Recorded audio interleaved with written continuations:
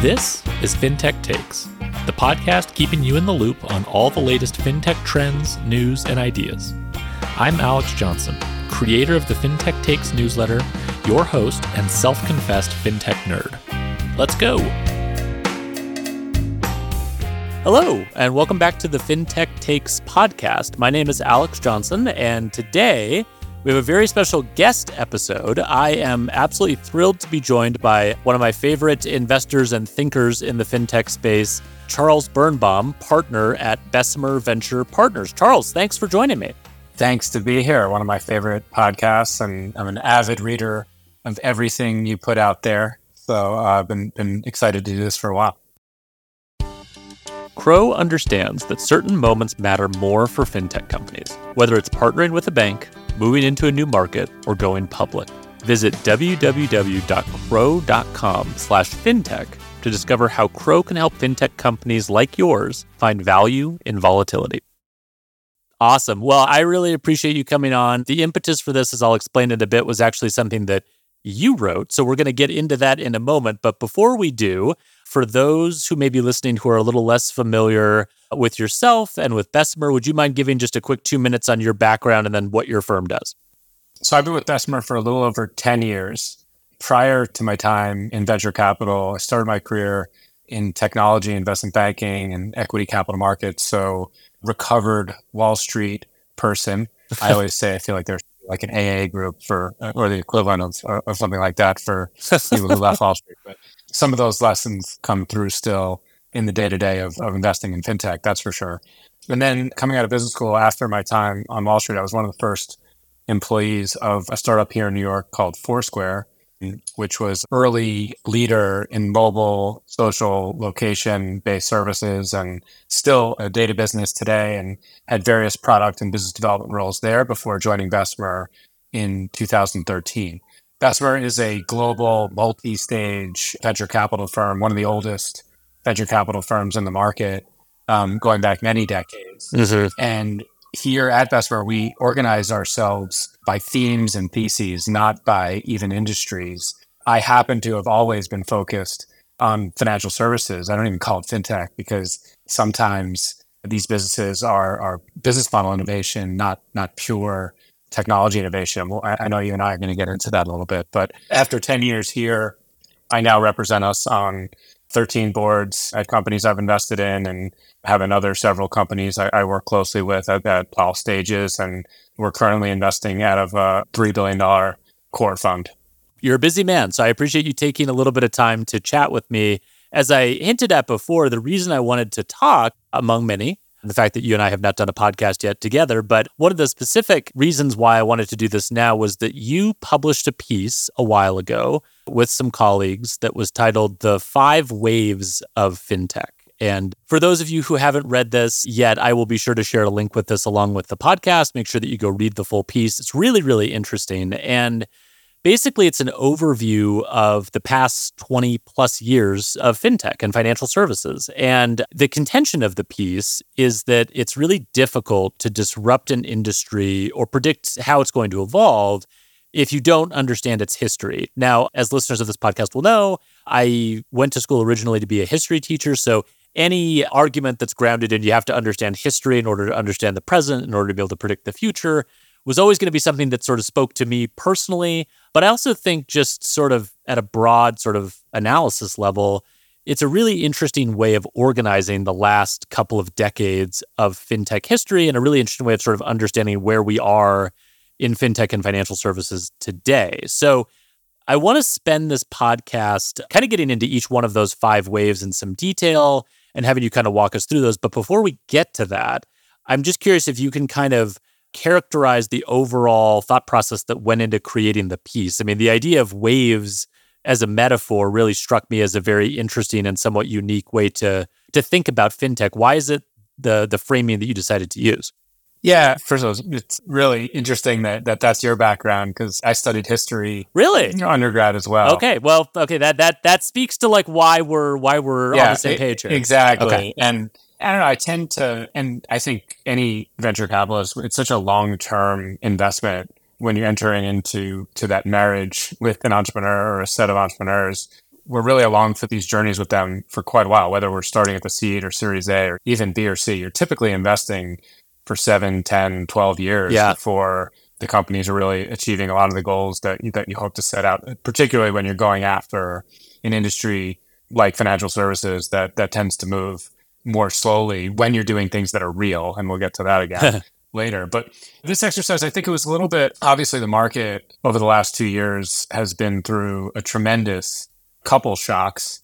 But I think as interest rates, started to rise dramatically and companies across the market tried to do more with less, cut costs, have so many levers they could pull on over the last year and a half, raise a little bit more capital from existing investors, cut OpEx by, 10, 20, 30, 50%, charge your customers more, tap into the debt markets that have always been there for venture-backed companies. A lot of companies were busy doing those things over the last couple of years, and we've been really working hard with our portfolio companies to just help give specific advice in each case on how to navigate that. At the same time, I just was kind of reflecting on my 10 years doing this in venture. I know there's many people who've been investing in fintech a lot longer than that. And I had a great mentor here at Bessemer. His name is Rob Stavis, and he was investing in fintech before it was called fintech. So I had just learned a lot of these lessons from him when I got started.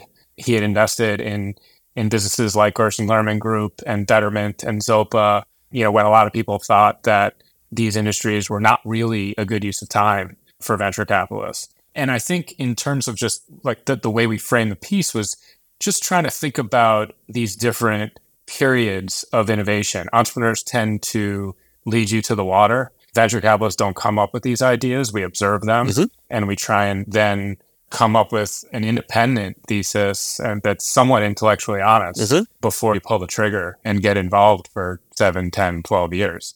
So we tried to, I don't know, I thought it was just an interesting way to explain what we had been investing in over the period I had been here. It just was more of a fun thing to do. It gave us a chance to highlight some of our portfolio companies that are doing really well, but are less well known because they're not direct to consumer.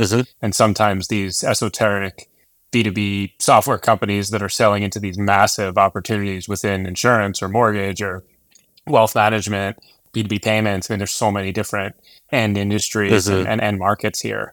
That was really the intent of the piece. And then we ended up with what we ended up with, and we can get into it. Absolutely. Well, let's get into it. So as you said, I mean, the idea was to sort of be able to almost categorize all of these different kind of mini eras within the last 20 or so years of fintech and financial services. So let's just run through them one at a time and kind of talk about each one. So for the first one, Wave 1, what is Wave 1? Wave 1 wasn't this really distinct period of time. I think many people were investing in disruptive models in financial services long before people had coined the term fintech or were really talking about, in many ways, I think when people use the term fintech, which sometimes frustrates me, they're really only talking about things that touch small businesses or end consumers and things that people can really understand who don't understand market structure and the way risk is actually shared. And the way we actually like to think about it often, and whenever anybody new joins our team, I like to get on the whiteboard and really draw a horizontal line. And on the far left of that line, you start with distribution, right? How is the customer getting acquired, whether that's a direct-to-consumer advertisement, whether that's a broker, whether that's an advisor, whether that's a channel partnership, or you engaging at the point of sale in e-commerce. There's so many different ways to acquire that customer, but there's a whole part of financial services to understand there. And then on the far right side of that horizontal line is risk. And in the insurance market, that ends in the Lloyd's of London and reinsurance. In payments, it ends with the banks that are providing the rails and taking on some of the risk in chargebacks and ACH fraud and all of the new types of fraud that are starting to come up in the world of RTP, in lending markets, it's securitization markets like this. And in the middle, there's so many different elements of a value chain. And you could do that horizontal line for the insurance world or the mortgage world or B2B payments. And I like to think about it in those ways. And I think in the early first wave of fintech, as I would call it, it was very much business model innovation, less like really interesting software being developed that was cutting edge. And so when I think about things that we invested in, businesses that we called out in the piece, like GLG, which was disrupting equity research fundamentally, or a business like United Capital, which was disrupting the RIA world and how investment advisors were thinking about their own careers and joining a platform that was different than the bulge bracket shops. There can be business model innovation that stems from macro changes, whether it's the interest rate environment, global financial shocks, and the lack of trust in some of these organizations. So that's how we thought about wave one.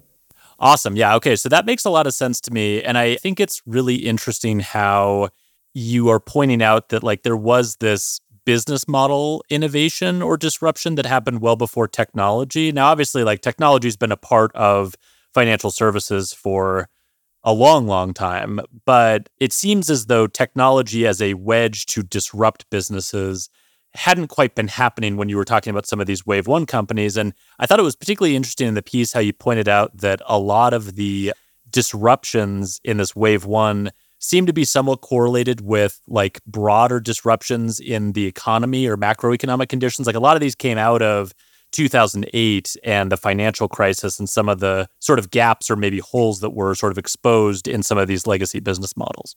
That's actually one of the opportunities for entrepreneurs, but it's also one of the biggest challenges as an investor, because sometimes there are these macro shocks or changes in the financial environment that lead to unbelievable opportunities. Sometimes they're short arbitrage opportunities that brilliant entrepreneurs can capture and generate really interesting businesses off of. Mm-hmm. And sometimes they're enduring and much longer term. But I think about even just with interest rates rising, there was a number of early stage startups over the last couple of years that are starting to transition to helping small businesses and consumers understand that there's an alternative to equity investments and tapping into fixed income yield.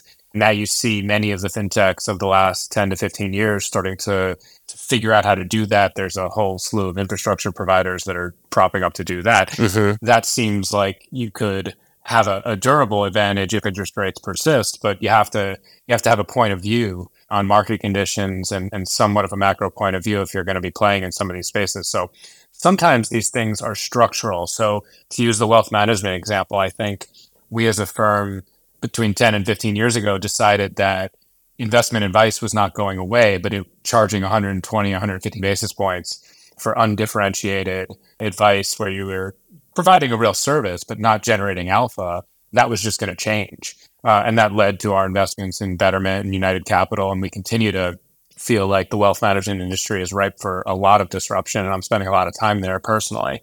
But I think those are kind of more structural changes. And the global financial crisis in 2008 and 2009 led to even more dramatic opportunity for people to try new models because they had lost trust in the existing bulge bracket. So that's one where both of those kind of concentric circles of the macro disruption and the fact that the business model was actually broken permanently coincided and led to kind of what I would call a roadmap for investing for 10, 20 years. And I think that exists in B2B payments where it's insane that so much capital still flows through these traditional rails that were set up in the 1960s and 70s. And there's so much promise for business applications and real world problems to be solved by faster money movement. So, sometimes it takes a global shock to spur the change, but sometimes it just takes a great entrepreneur to come up with an interesting hook to get started. I mean, you could think about what Mike Cagney did at SoFi, right? I mean,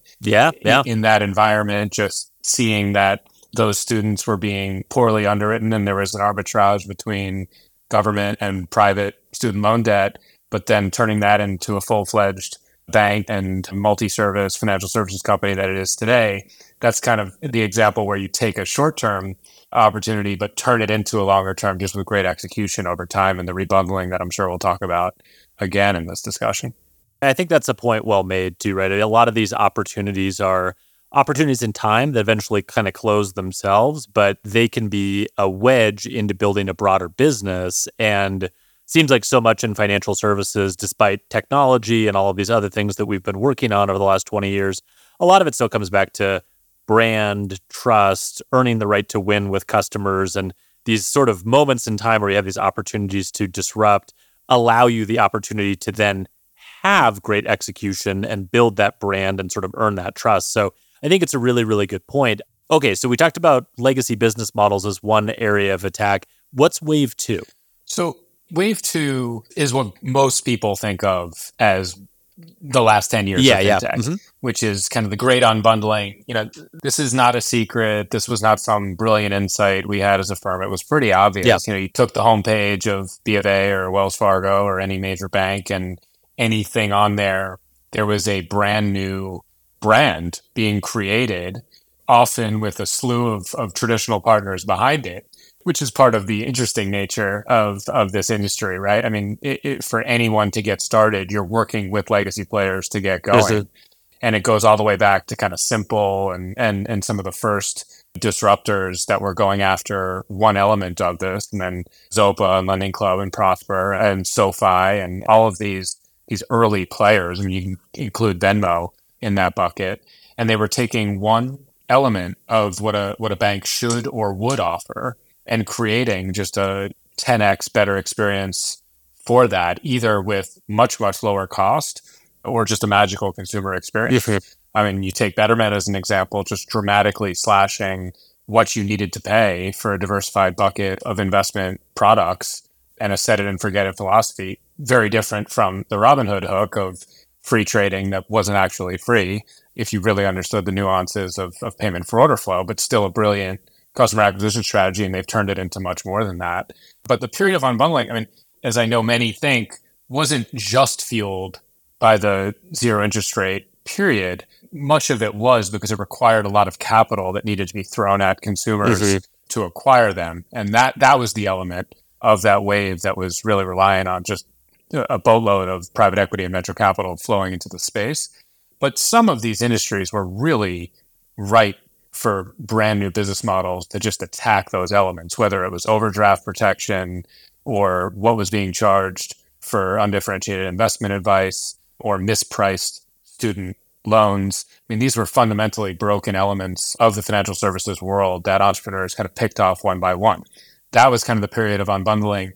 We didn't make a ton of investments during this period, partly because of that capital intensity of these models. I would say Betterment and Zopa, Toss in Korea, we were in Truebill. I mean, there were examples of businesses that we backed early on, because sometimes you just meet an amazing team that has that hook and you get in early enough where you just get paid for that risk and we're a large enough firm to be along for the journey. But we were mostly observing that and questioning whether or not those hooks were durable and whether or not those teams were capable of doing more over time and building kind of multifaceted financial services firms off of that wedge. No, and I think that was kind of the core thing I was really curious about with this wave is, obviously, this is what everyone thinks of when they think of fintech, especially over the last 10 years. I think everyone has seen that graphic of Wells Fargo's homepage with all the different logos on it. Like we understand the basic concept here. I do find it really interesting that you guys were relatively, I guess, picky in terms of your investments during this stage, because that's something I've always kind of wondered about with this era is people who have a more sort of first principles, sort of intellectually honest approach to investing in fintech and who've been in the space for a while. I think it felt a little kind of crazy at times to watch. I mean, it was like gratifying in the one sense because you're right, like overdraft fees are a good example, right? Overdraft fees were ridiculous for a really long time. And there were consumer advocates, there were government regulators, or all kinds of people saying, this is stupid, like, what are we doing? But it didn't change until fintech came in, subsidized by a tremendous amount of outside capital and said, okay, here's what this looks like if you don't have that. Doesn't this just feel better, almost societally, that we have this now? Yes, okay, and now we've moved on, and fintech sort of, I guess, broke that particular revenue pool, right? Like, that's kind of gone. Same with trading fees, right? I mean, Fidelity leads now with their radio ads lead with no fee trading. No fees, right? I mean, that exists because of hundreds of millions of dollars venture capital thrown at that problem. Right. So I totally agree. I will say as an investor, it was a really stressful period of time because you would see things that were growing just exponentially with really low customer acquisition costs. I mean, if you studied the early data at a Chime, I mean, the CAC payback was phenomenal from the early days. I mean, that early promise that they came up with get paid 2 days earlier, essentially, by getting access to that cash that was going to be extracted from a payroll account directly to that direct deposit. I mean, that was a brilliant hook as well. The really stressful thing as an investor was thinking about when the incumbents would react, how would they react, how much time would you have to do more with that customer relationship and drive the true lifetime value of that customer. Yeah. Because you could always build a pitch or a spreadsheet that explained incredible customer lifetime value, because by rebundling, you get there. But proving that out and whether or not that starting point was the right starting point for a great customer relationship was where a lot of our skepticism came from. And when you start with a lending product, or in the insurtech world, offering an insurance policy that might be hard to come by from an incumbent, that's just a really dangerous starting point. I think we looked at the loss ratios in the case of insurtech. We looked at some of the early fraud data from some of the unsecured consumer lending models. Yeah. And frankly, some of the regulatory gray area in overdraft protection and other products. And just, it gave us a lot of pause, enough to not invest in some of these categories. And then also just asking the question about how are these businesses ultimately going to be valued 5, 7, 10 years down the line? Because once you get past a certain point in consumer fintech, the incumbents really can't buy you, because they're valued on book value in the banking world. They're valued on combined ratios and the investment performance on the balance sheet side in the insurance world. And they can't pay the multiples of book or phantom kind of top line metrics that many VCs were paying for a long time. Some of these companies got public and a lot of people made a lot of money. But when you're kind of coming at these things from first principles, it's not always easy to get there. So that was a really interesting time that I think we're not really in anymore. And it's been an interesting transition.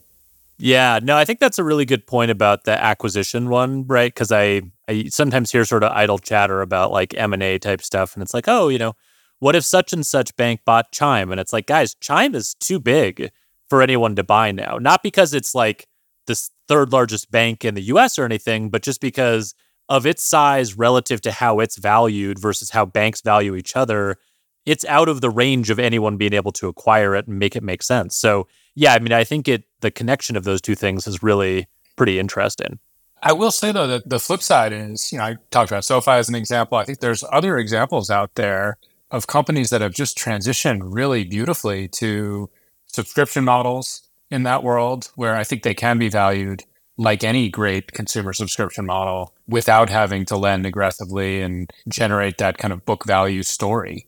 So I know I'm not going to call out any specific names, but I know of companies that kind of made that transition are now cash flow positive. And I think they have their hands on the steering wheel, even though in the middle, there were some rocky times. So I think as rates went up and capital became less available to this community, there's some amazing entrepreneurs that took an initial starting point with millions of users who came in through one of those hooks, whether it was overdraft protection or low trading fees or some of the other challenger bank functionality that has propped up credit building, and have turned it into kind of a full-fledged offering for a community that's not well served by the incumbents. And I think there are quite a few real businesses here now. I just think a lot of the wave that got to the highest heights were doing things that were unsustainable. I know you hinted at it before. We'll return to the theme, I think, of rebundling in a minute. But before we get there, can you kind of talk us through what Wave 3 is?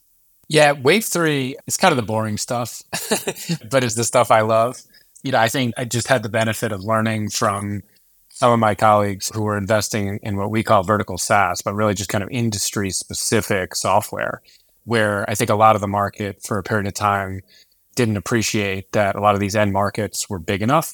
So to use the examples that we'll talk about in embedded fintech, like Toast and Shopify and Procore in construction, we have dozens of these companies in our portfolio at Bessemer, and the secret's out. So now it's a really attractive market for a lot of venture capitalists and entrepreneurs have attacked most verticals out there. But I observed that when I first got here, and I think me and others at the firm, we weren't afraid to invest in more specific companies that targeted elements of the financial services stack. It didn't need to be this expansive pitch on day one that you're going to replace all core bank software or be the policy admin system for all of P&C insurance. You have to start somewhere.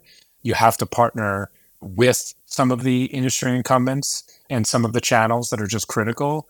And I think the real observation here was that with the billions of dollars flowing into direct to consumer fintech and direct to consumer insurtech, we actually thought that would be a catalyst for the incumbents to wake up and shorten sales cycles a little bit and start to realize that they needed to modernize some of the customer experiences, and that we expected them to do that through vendors, not through internal projects. And that has played out, but it plays out slowly. And I would say that even though we've been investing in these industry-specific software companies, like we called out in the piece with Encino, which started really in just commercial lending on top of Salesforce, or Shift Technology, which is now becoming a dominant player in insurance fraud detection, but started just in Europe, just with auto claims, really just in France, and was just pushing into the US when we first invested, but now has multi-product, multi-geography, or Mambu, which started in consumer lending, but has really become much more of a core banking system. And that was always the vision from the beginning. But I think that the thesis for this wave was these things take time. And the fact that wave 2 was happening created more opportunity for entrepreneurs to go after the painful sales cycle of selling to insurance companies and banks. And it's never easy, but easier was enough to go after the massive prize of how much is spent on software. And a lot of these systems are still on COBOL. And this wave is not over, even though we're talking about wave 3 of 5. This wave is very much still happening. And we're still spending a lot of time with entrepreneurs that are building software going after these verticals. Crow gets fintech. For decades, Crow specialists have watched this industry evolve and helped companies navigate the moments that matter most, whether finding new sources of funding to fuel growth or responding to complex regulations. Visit www.crow.com/fintech to find out how Crow works with fintech companies like yours to help uncover value in volatility.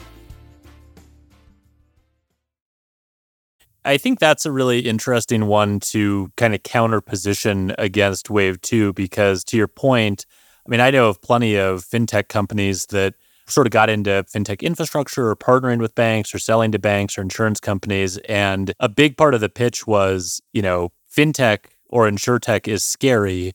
We can help you navigate that, right? And so like all the capital that was going in and funding Wave 2, much of which maybe wasn't totally sustainable as a standalone business, that had the sort of nice side effect for companies building on this third wave of, the incumbents are really scared. They might not be totally looking at it as, oh, all of these companies are going to burn themselves out and there's not any sustainable business models. Like, it got scary enough that they had to react to that.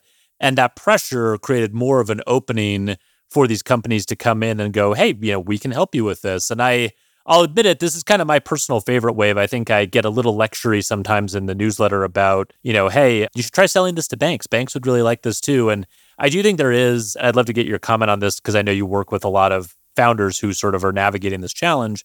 There's sort of this very interesting, almost cultural preference, I think, to not sell to banks or insurance companies. And part of it obviously is like it's a longer sales cycle, it's more complex, but I really do think to a degree it's like this is just not as much fun. Like, these people aren't like us. They're maybe a little bit older, they're a little bit more risk averse, they have different kind of priorities.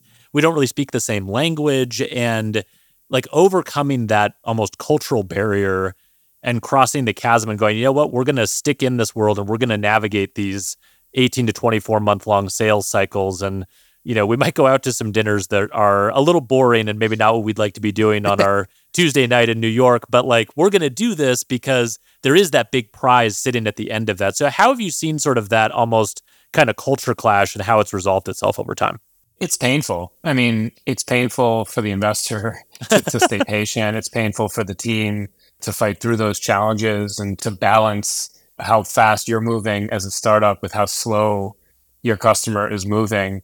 I think one thing, when I zoomed out and thought back on the companies we did end up investing in, one thing that was a common characteristic was the companies that were able to sell to both the incumbents and some of the more established fintechs or insurtechs, right? So if you're an Alloy, that means, you're selling to the Brexes of the world, but you're also able to navigate some community banks that some of us have never heard of and solve the same problem with the same platform in different ways for those two very different customers. And I think if you find a company, and it's not going to happen in a year, it's typically not going to happen in 2 years.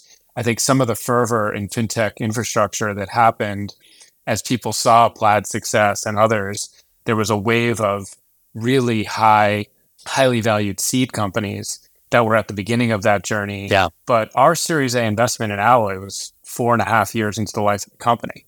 When you're building real mission critical infrastructure for banks that are going to allow customers in the door, monitor transactions using your platform, difficult to build that in short order. But if you can find a team and a product that can hunt with both the incumbents and the upstarts, I think that's actually one of the real magical situations, because they're able to iterate and build for the future of the industry, but have the addressable market of the incumbents that are just not going away. And I don't think there's the same situation in insurance. Insurance is very different. And we could almost have 2 separate podcasts about kind of the banking Totally. world and the insurance world, because there's so much nuance to each of these things. But I think about coming back to Shift in our portfolio, which sells to the largest carriers in the world. And when they all saw what Lemonade and others were doing with incredible experiences when you were signing up for a policy, but also the promise of paying out claims instantaneously or much faster than typical, their obvious question was, well, what about fraud?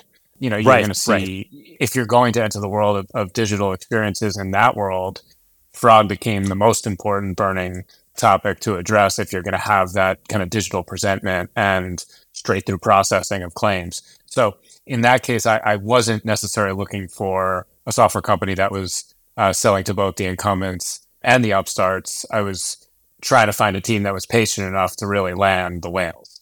And there I led a Series C investment and needed to see more proof that was happening. And I think you just have to treat each of these sub-industries within financial services with a different lens, because they require different levels of patience and different styles. Yeah, no, I totally agree with that. And I think even when you think about selling into banks, I mean, you sort of did a good job of laying out, like, there are all these different segments, and, small fintech companies that you might sell to are vastly different than large sort of at scale fintech companies, which are different, but sort of similar in some ways to community banks, but very different than like large enterprise banks. And so, like, thinking in terms of very specific segments that you might sell this infrastructure to, and knowing those segments well is super important. I see a lot of companies that have success selling into one and sort of assume, oh, well, we sold to this community bank, that must mean we're ready to sell to American Express. It's like, no, you're not. You're not anywhere close to being ready to do that. So I think there are lots of those proof points that you need to build over time. And, you mentioned Plaid. I think Plaid is kind of funny because they actually were sort of fintech infrastructure that got in there before Wave 2. And so the fact that a lot of like fintech startups were using Plaid as a part of their experience, that was very much enabled by the fact that a lot of capital was being dumped into those unbundling companies. I think it's an interesting question if Plaid had come along at a different time, if they would have been able to ride that same wave, which maybe brings up the reason why waves are such a good metaphor for this. Like, you kind of have to catch the wave at the right time. Yeah, and just like the consumer companies take that hook and do more with it, Plaid's innovating a lot, adding new products and selling to larger enterprises as best they can. And now Yodlee before them, was really, most of their revenue derived from helping banks understand their own data that they were scraping and selling back to them, right? So, it's just, that's why the waves make sense. I think each one of these companies that persists for a long time has to figure out how to create real value relevant to that period of time. I think this wave 3 is less temporal. I think it's more enduring. I think just there's going to be just many iterations of the financial services ecosystem realizing that they need to adopt modern technology, and it takes longer for highly regulated industries like healthcare and financial services to do so. So I think whether it's machine learning or over the last 10 years or generative AI over the next 10 years, I think the vendors that walk the industry through it and hold their hand through those transitions will create a lot of value. So that brings us to wave 4. And I know we sort of promised earlier that we would circle back to some of the concepts touched on here. So what is wave 4? Wave 4 was another thing that everybody talked about a lot, which was kind of fintech is everywhere, or the embedded fintech movement. And again, not to keep coming back to our portfolio, but this was one where I just was lucky to just see it in investments that my partners had made in some of those vertically oriented companies, the Shopify's, the Toast, the Procore's that we've talked about before. And, ultimately, coming back to that horizontal line of where distribution is on the left and risk is on the right, distribution is most of the game in financial services. So if one of these industry-specific software companies has earned the right through lots of product development and many years of iterating to become the operating system for a construction company or a restaurant or a preschool daycare or an e-commerce site, you have the point of sale and you can do so much with that. The first step was payments. Many have moved beyond just moving the money to various forms of lending. And insurance has been much slower to come into the embedded world. And again, there's many reasons why. But this was already happening. And then we started to see a lot of very specific fintech infrastructure companies develop to specifically enable more embedded fintech products. Companies like Check and Payroll, very specific other businesses that got started during this wave. I think similar to the way we thought about how I discussed Alloy, right, by selling to both fintechs and incumbents, what we look for here is the infrastructure providers that do something really, really well, where not just will a vertical software company that wants to embed card issuing or investment products in, is it good enough for them? Is it also good enough for the incumbents to maybe switch the legacy platform that they might have been using? So in the case of investment products, we call out Upvest, which is a company out of Germany that is embedding investment functionality for fintechs in Europe and has the right to win, in our mind, even the incumbents in terms of how they're handling trading infrastructure and embedding trading experiences for customers. And we feel like those are the companies that ultimately, over time, will be the providers for the embedded fintech wave. And I do feel really confident and passionately that the embedded fintech wave is massive and enduring, but I think it's happening much more slowly than people realize. If you're in the boardrooms at a vertical software company, you got a long list of things to work on. Right. And you have a core software product, you're moving money for your customers. You might consider what's next on the fintech side, but it's when we've observed these companies, it's tended to be the much more mature businesses that really explore the third, fourth, fifth, sixth financial services product. It's happening. If you observe all of that Toast has done as a public company in financial services for their customer, or Shopify, I mean, such an aggressive, great strategy around financial services. I mean, it happens, but I don't think the hundreds of smaller companies that have more limited resources can move as fast as some of these larger companies can. So I think this market is here. I think it's happening, but I think it's happening more slowly than a lot of investors thought it would. So I think the embedded fintech everywhere is still underway, and I think we'll be here for a while, but I think it's been slower than people thought it would. I think every company will be a fintech company line, which everybody parrots, should really be every company will eventually be a fintech company, because the eventually is so key there. I mean, it takes a long time. And I was thinking about that in the case of Procore. I was fascinated, by the way, to see that you guys had invested in Procore a long time ago, and that just fairly recently they've been getting into fintech, and they actually have like an executive who is fully in charge of fintech full time now. And, I've dug into some of the stuff that they're doing there, and it's fascinating because it does point to this ability, I think, that embedded finance has that's kind of unique, which is it can actually find like new financial services problems that no one is solving, right? Because they're so embedded in the workflows and in the sort of intricate, like kind of day-to-day dealings of all of the different parts of an ecosystem that they sit in, that no one outside that ecosystem would be able to understand, right? So like the one that I wrote about in my newsletter with Procore was, materials financing, right? And like you would have no idea if you didn't work in construction that when Amazon is building a big data center, the people who are actually financing that work, practically speaking, are the subcontractors who buy materials and arrange labor and do the work and then have to submit invoices that get checked and rechecked and checked again 3 times, and it takes 90 days, and then the payments filter back down to them. That's a very unique financial services problem, cash flow problem that should be solved, and that banks probably get exposed to indirectly when a subcontractor comes and knocks on their door and says, "Hey, I need a personal loan," or "I need a increase in my credit line on my personal credit card," or whatever. And the bank looks at it as, "Well, this is just like a weird person who might not be that credit worthy. I don't really want to do this." And what they're not seeing is they've won a contract to do electrical work for the new Amazon data center being built, and they have rights to collect on the work that they are doing for that you can actually underwrite against, right? And so it takes someone like Procore, who has an pretty established place in that market. They are the operating system for construction companies, and they see all of this data and all of these new projects. It takes someone like that to be able to start to assemble all of those pieces into kind of a new financial services product that hasn't existed before. You could do this for any industry, right? And what's really fascinating about it is it's different each time.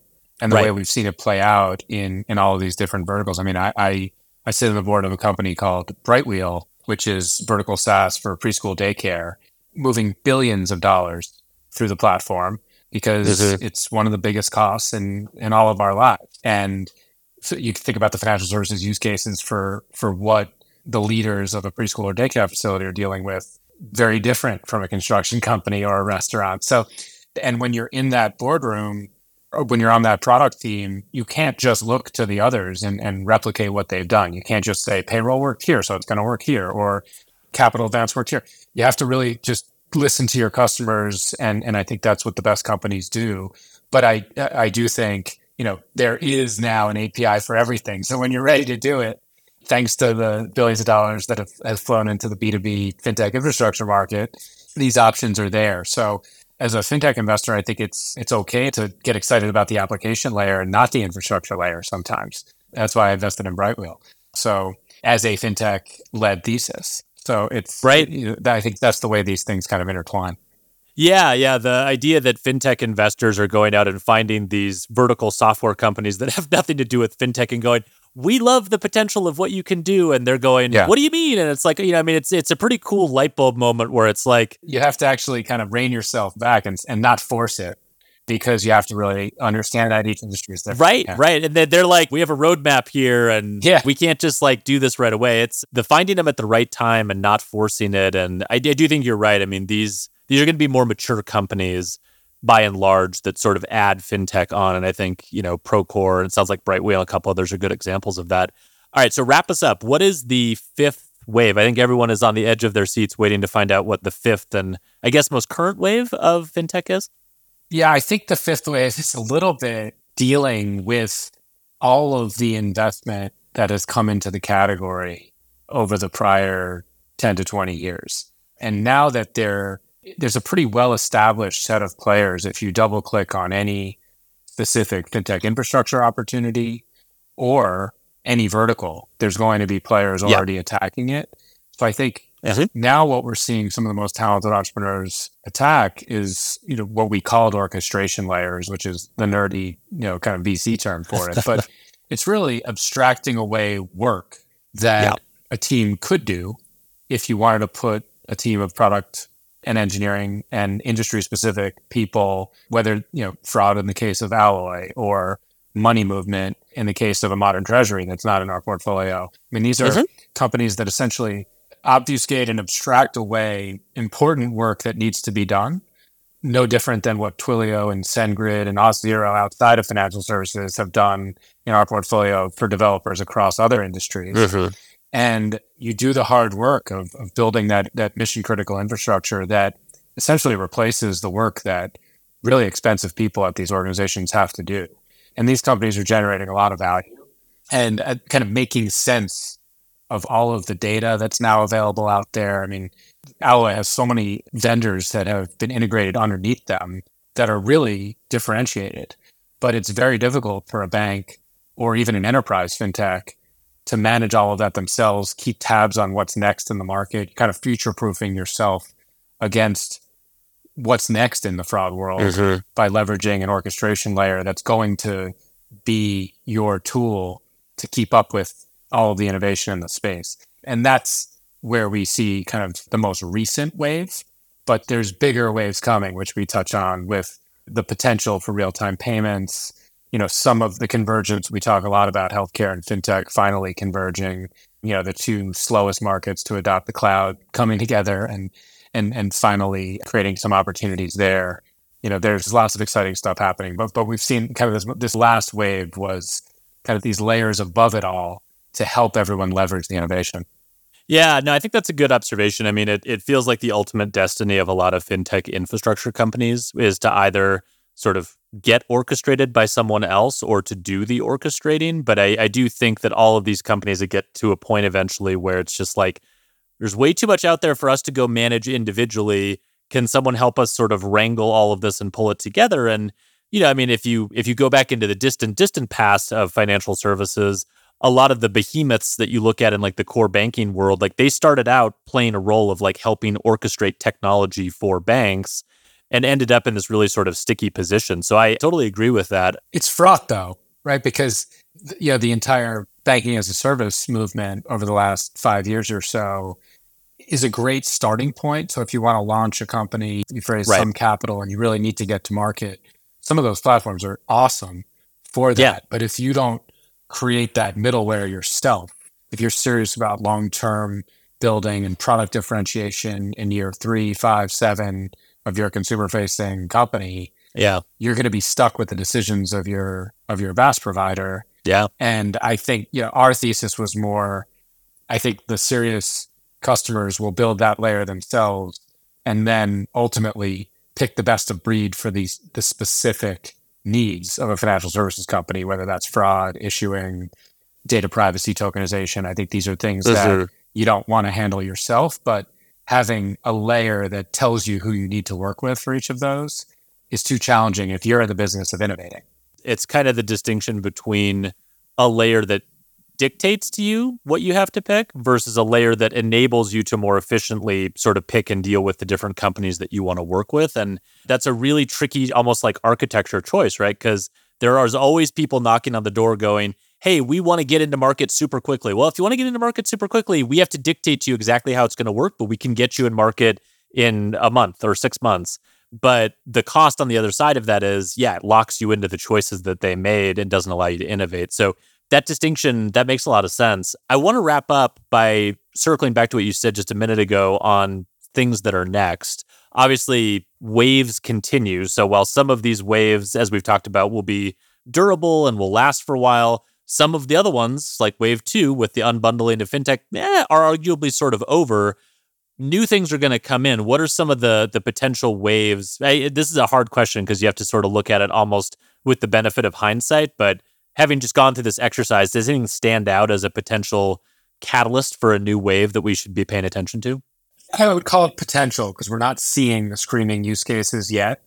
But I think the launch of more options for real-time payments in the US and Europe will unleash some new applications. I think it's not what we do to come up with the ideas, but I think we're going to see some entrepreneurs come up with some pretty cool applications of cutting out the slow money movement that the most developed countries have been stuck with for a long time. I mean, in Brazil and India and China, these things have been solved for. But here in the US and in Europe, I think faster money movement's going to unlock some really interesting applications and some infrastructure opportunities. But that's the one we're paying closest attention to right now. I totally agree. I had the head of payments at the Federal Reserve on the podcast. I love it. Yeah, I listened to that. That was a good one to nerd out on. Yeah, it was fun. It was a really fun conversation. And of all of the things he said, I think the thing that stuck out to me the most was we are building FedNow, the real-time payments network, as a platform for innovation. And, ACH was not built that way because you didn't build